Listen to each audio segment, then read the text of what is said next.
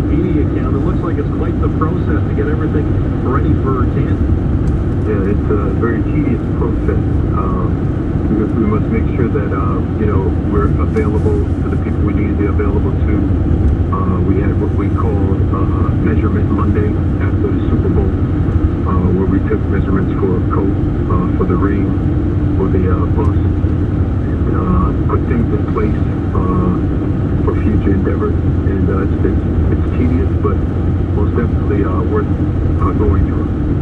So, Isaac, when you are looking at your career, it gets started with the LA Rams and quickly moves to St. Louis.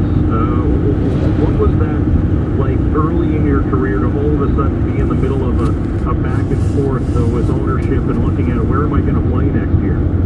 You know, I was pretty young. I was 21 years old. I was very familiar with the territory of Los Angeles and did 2 years of college in Los Angeles prior to being drafted by the Rams.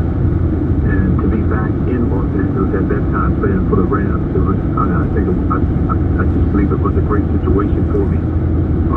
But, you know, the uncertainty of the organization about where we would play, what city and state we would be in, you know, without a doubt, it left us, the players and fans